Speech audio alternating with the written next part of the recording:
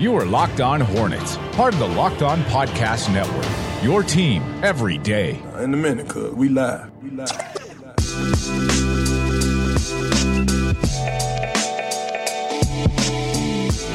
This is Locked On Hornets, presented by the Locked On Podcast Network. It's your team every day. Local experts on the #1 daily sports podcast network. We have them on back weekly with the NBA season starting today. The Hornets debuting tomorrow against the Chicago Bulls, tipping off at 7 o'clock at the Spectrum Center. Rick Bonnell of the Charlotte Observer. He's on Twitter at Rick_Bonnell. A lot of interesting storylines to look at coming into this season, Rick. And I think the starting lineup is something that has been tweeted about a little bit more via the nation of that is Hornets Twitter, trying to figure out exactly who's going to be the starting five. Borrego says Terry Rozier is locked in, and he also says Cody Zeller's locked in, with the other three guys kind of up in the air right now. Rick, if I were to ask you, how would you think that starting five is going to look tomorrow night against the Bulls in the debut? Well, it certainly doesn't surprise me, and I'm sure it doesn't surprise you all, that Rozier and Zeller are locked. I mean, in my mind, they were locked, before Summer League started. Because there's a huge gap, frankly, between them and anybody who would back them up. I don't think that comes to any surprise about Rozier. I'm kind of surprised sometimes that people will say to me that they think someone other than Cody Zeller should be starting at center. Because, my gosh, Billy Hernangomez is coming into the last season on his contract, and he is a long way from somebody who you can trust enough defensively to start. I think there's a perception, because Cody's been hurt a lot, that he's a, quote, old guy, and he really isn't. Cody, there's no logical reason among the people with the large veteran contract, there's no reason that Cody cannot be a starter on the next playoff team, whenever that is, in 2 or 3 or 4, whatever years. I don't see any reason why Cody can't be the bridge guy. And But what you really asked me about the other situations, I think it would be very easy to start Bacon and P.J. Washington and Miles Bridges. I think where this gets a little more involved in terms of the decision James Borrego has to make is, whatever anybody else thinks of Nick Batum, he is to a degree this team's security blanket. He has the widest skill set of this team. He is the best ball mover still on this roster. I think what he does best are things that probably matter more in the absence of Kemba Walker and Tony Parker. And I think what's in the back of JB's mind is, whether he starts or not, Nick has to play a whole lot this season, because they're really going to need his organization, and they're really going to need his defense. Well, Rick, let's go back to Nick Batum then, because Nick Batum, he had some comments about not starting and letting the younger guys go into the starting lineup. What did you make of Nick's comments about his role with this team? I think it very simply, he was just making an effort to be a good teammate. I think he was letting Borrego know that there wasn't going to be any unintended consequences if he decides to bring him off the bench. Walker, I know what I'm about to say here is going to be an unpopular opinion, but I think Nick gets too much criticism in this town. I think that I understand it. I understand that he signed this massive contract and people think he isn't living up to it. I understand that he becomes the flashpoint of a whole lot of general frustration with the organization. But you know something? Nick, you'd like him to be a little less laissez-faire. You'd like him to be a little more effective. But in general, Nick does the same things now that were appealing the first season he was here. He's a ball mover. He's a decision maker. He's a guy who makes the offense run more smoothly. And frankly, he's one of their 2 or 3 best defenders. Is that worth paying him $120 million? No.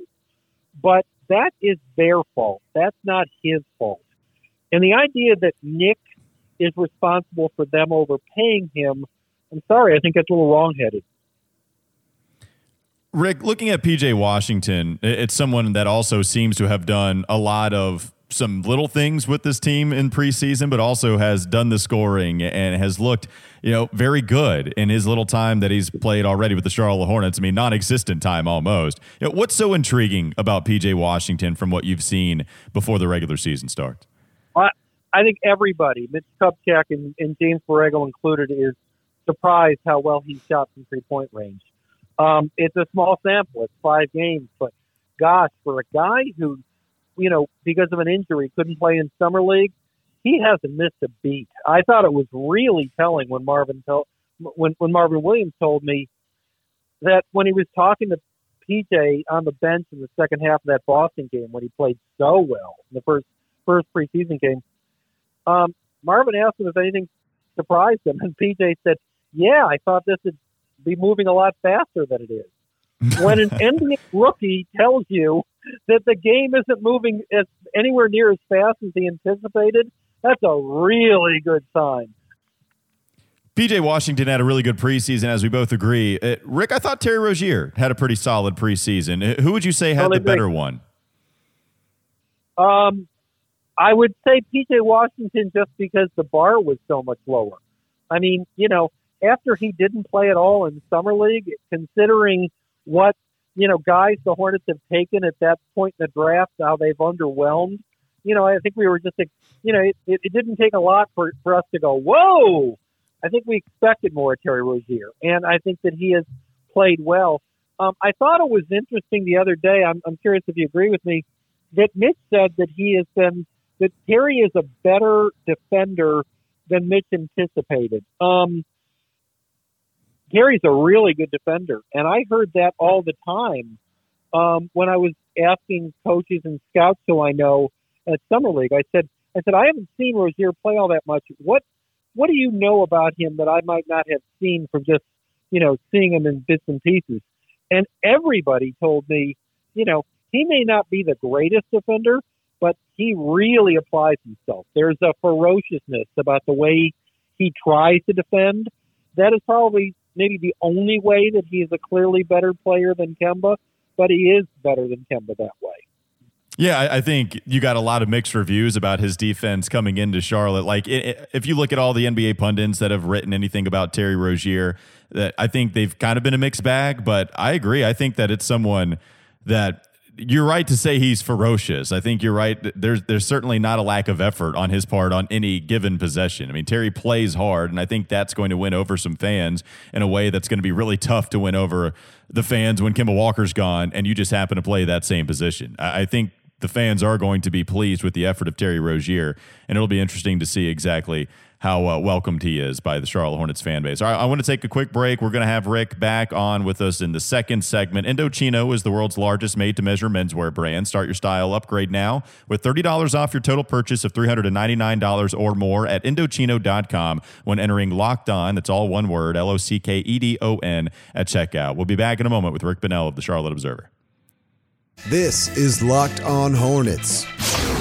So if you don't believe in the moon landing, then what would you say is the greatest human achievement? I think the greatest achievement of all time, and I think it's Vince Carter doing 360s clockwise rather really than tough. counterclockwise. I've tried it. It's really tough. It's time for more of the Locked On Hornets podcast.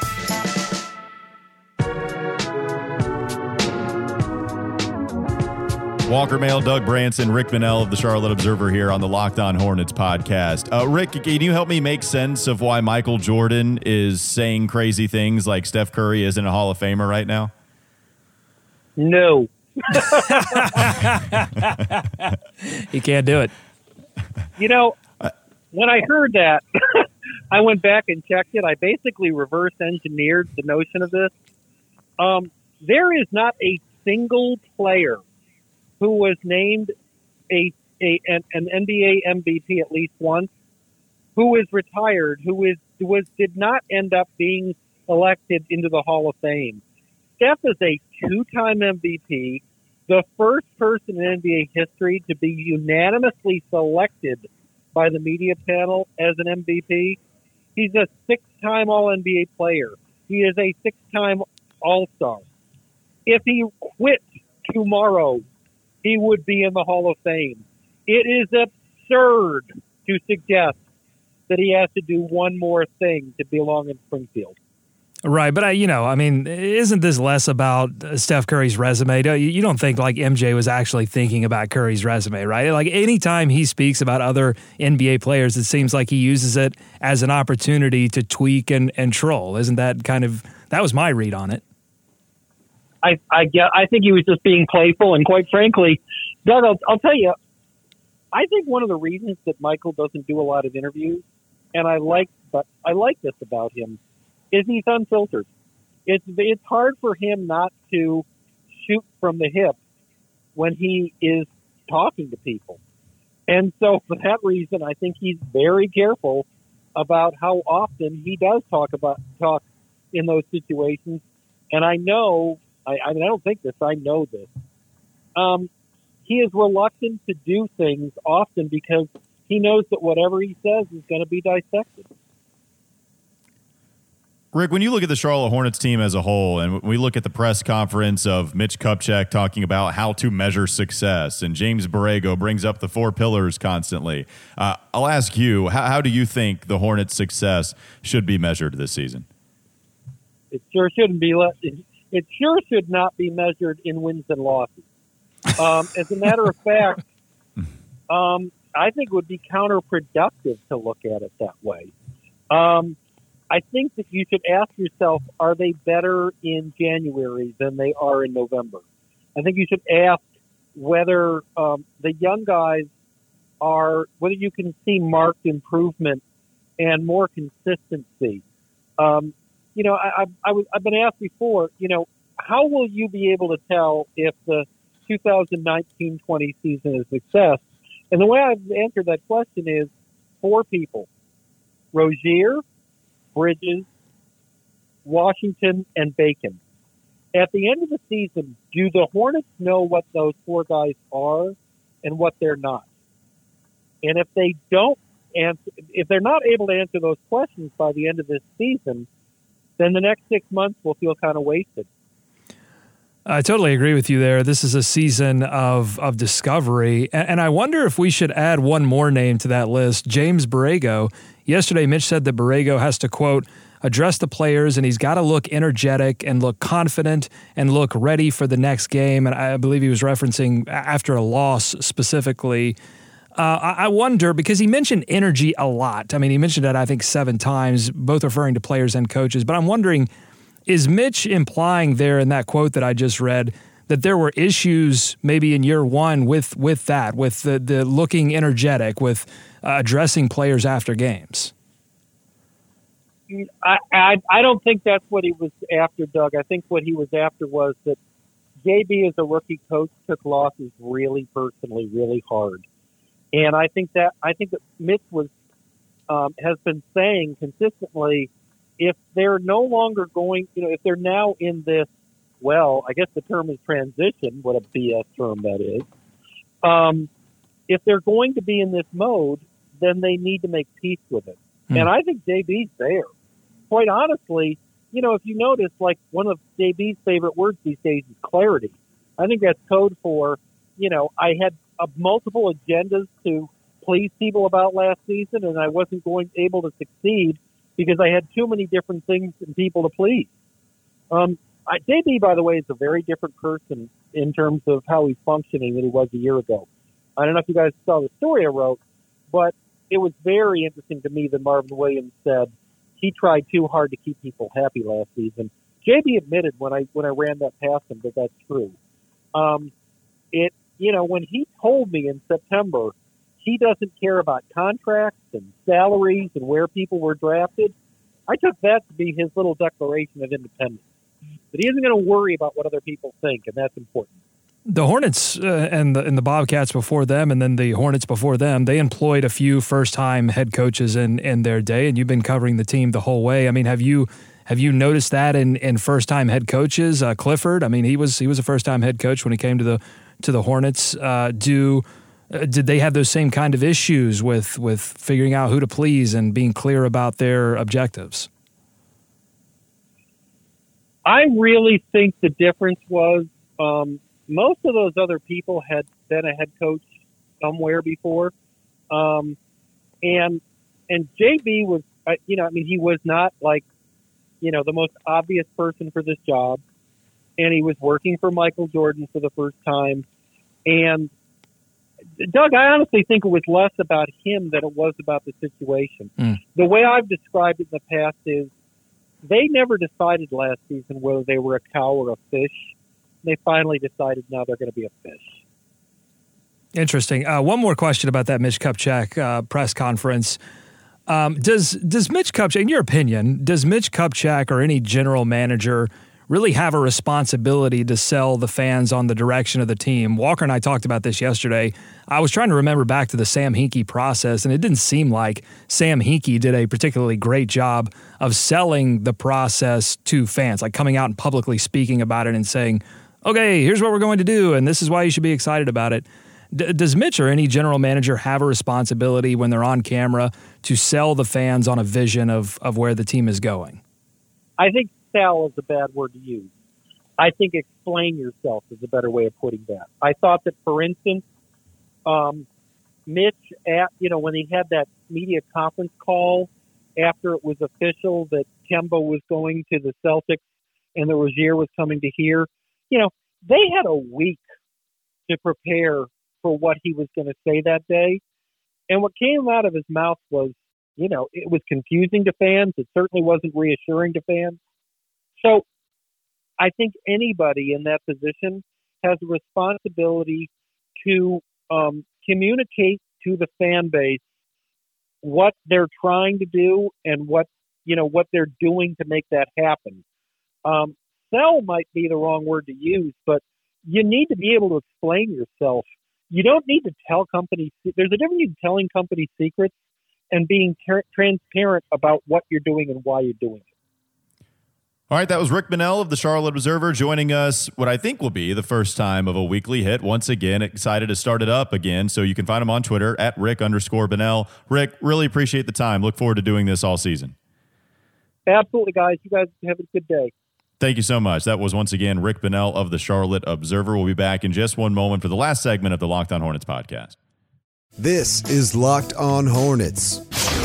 But what he showed in Summer League, a Euro step into a windmill during a game, end of comma, could put him on the radar of of all NBA. Yeah, on the radar. On the radar of all NBA fans as a nightly highlight producer. Yeah, you're Charlotte coming out there.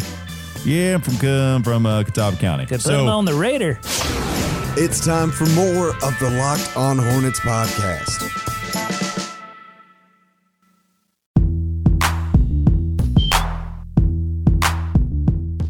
Thanks to Rick Bonnell once again for joining us on the Locked On Hornets podcast. You can also join us on Patreon. We have a Patreon page where you can support our podcasting efforts and get more Hornets content. Patreon.com/LOH. Again, Patreon.com/LOH. For just $1, you can keep our Hive alive. And we just added a new B. Well, an OGB back to the Hive, Doug. That's right. What do we got going on at Patreon? I'm calling him the prodigal son. He has returned. David Walker. Brilliant. It's good. I just sat. Patting yourself on the back for that one. I did. I sat in a quiet room and just enjoyed it. Sipped it like a fine glass of scotch. But yeah, our first episode. Whirl it around in my wine glass. That's right. The prodigal son. I had it in a schnifter. Have you ever had a schnifter glass? That sounds like a dirty word.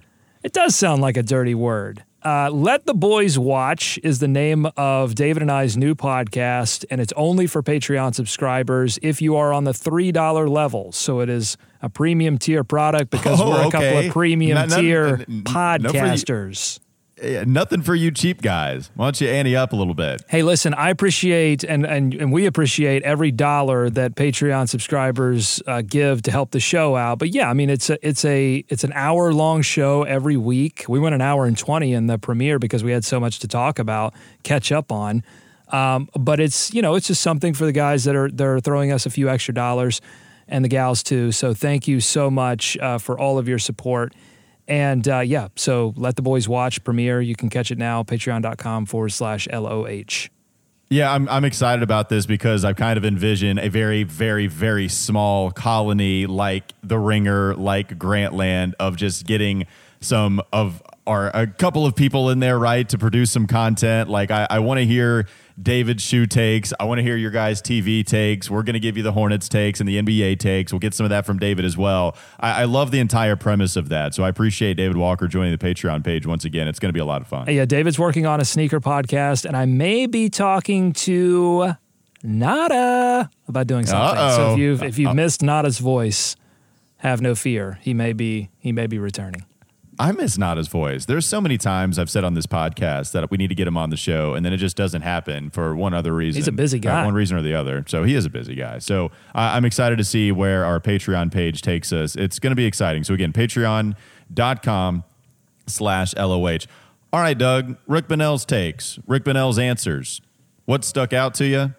What was something that you noticed? Where do you want to drive this bus right now? Where are you going to take us in the third segment? Based off what Rick said. Well, I think people would be very interested to know what we think that Borrego should do for this starting lineup decision. We know Terry Rozier's a lock. We know Cody Zeller's a lock. For me, that makes a lot of sense.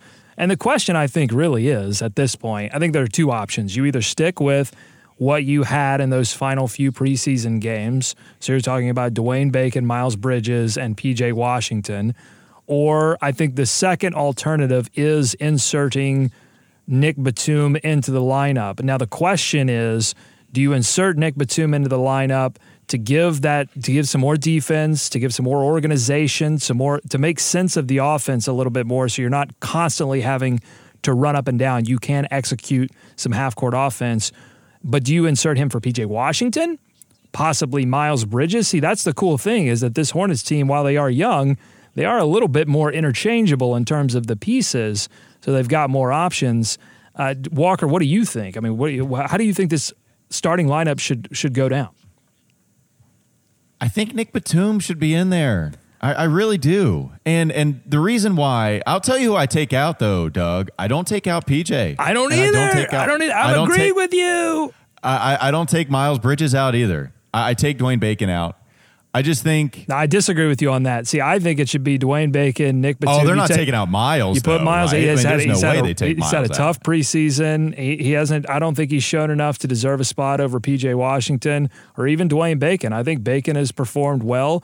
It gives you a little bit two-way play, gives you a little bit more offense, attacks the rim a little bit better than Miles Bridges. I don't know if Dwayne Bacon has played well, though. Like, can we say Dwayne Bacon played better? Well? I think he's played better than Miles Bridges. Okay.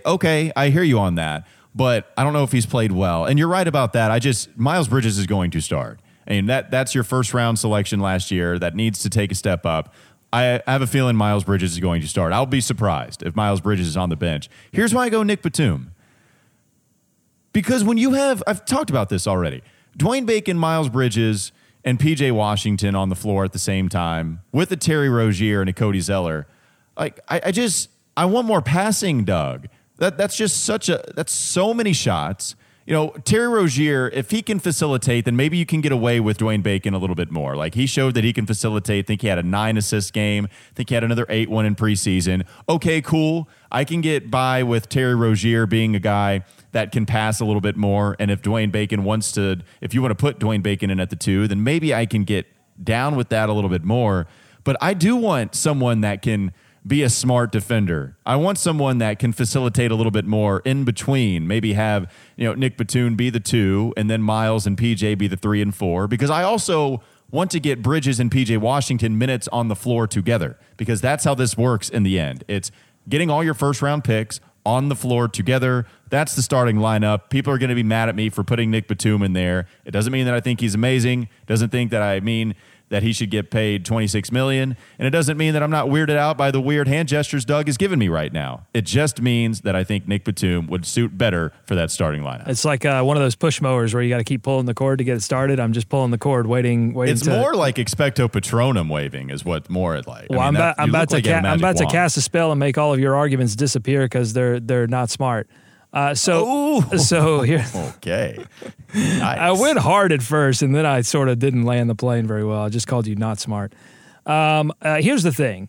I think here's why I would put in Batum over Miles Bridges and leave Dwayne Bacon in there, because you need another player in there with Terry Rozier that can actually take the basketball and get you a bucket. And I don't think Miles is that guy. He hasn't shown himself to be that guy. You have to facilitate for him. He's turning the ball over too much. I think Dwayne Bacon can be that guy because I am done expecting Nick Batum to try to understand that he needs to take over offensively at some point. Like, I mean, I never expected him to do it game in, game out because that's not who he is as a basketball player. But I thought at some point he would figure out, hey, this team's paying me a lot of money. There's going to be some nights when Kemba Walker doesn't play well. I should probably take over. And he just doesn't. He just disappears, okay? What I would love to start Nick Batum, and I would love if he actually wanted to start.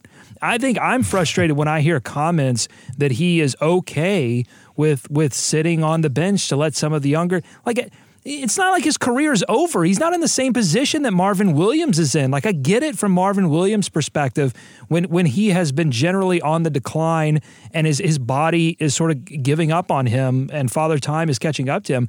Nick Batum still makes a lot of money from this franchise. It's one of the greatest, I think, heists in NBA history when you look at dollar amount versus production. I was looking, because of all this Dion Waiters noise in Miami, if you haven't heard, Dion Waiters really wants to start, unlike Nick Batum. He wants to start so bad that he's causing a lot of trouble in Miami. I'm not saying you that want characters. That's what you want. You've wanted characters on this team for a long time. See, I don't want what Dion Waiters is doing. I want what Dion Waiters is feeling.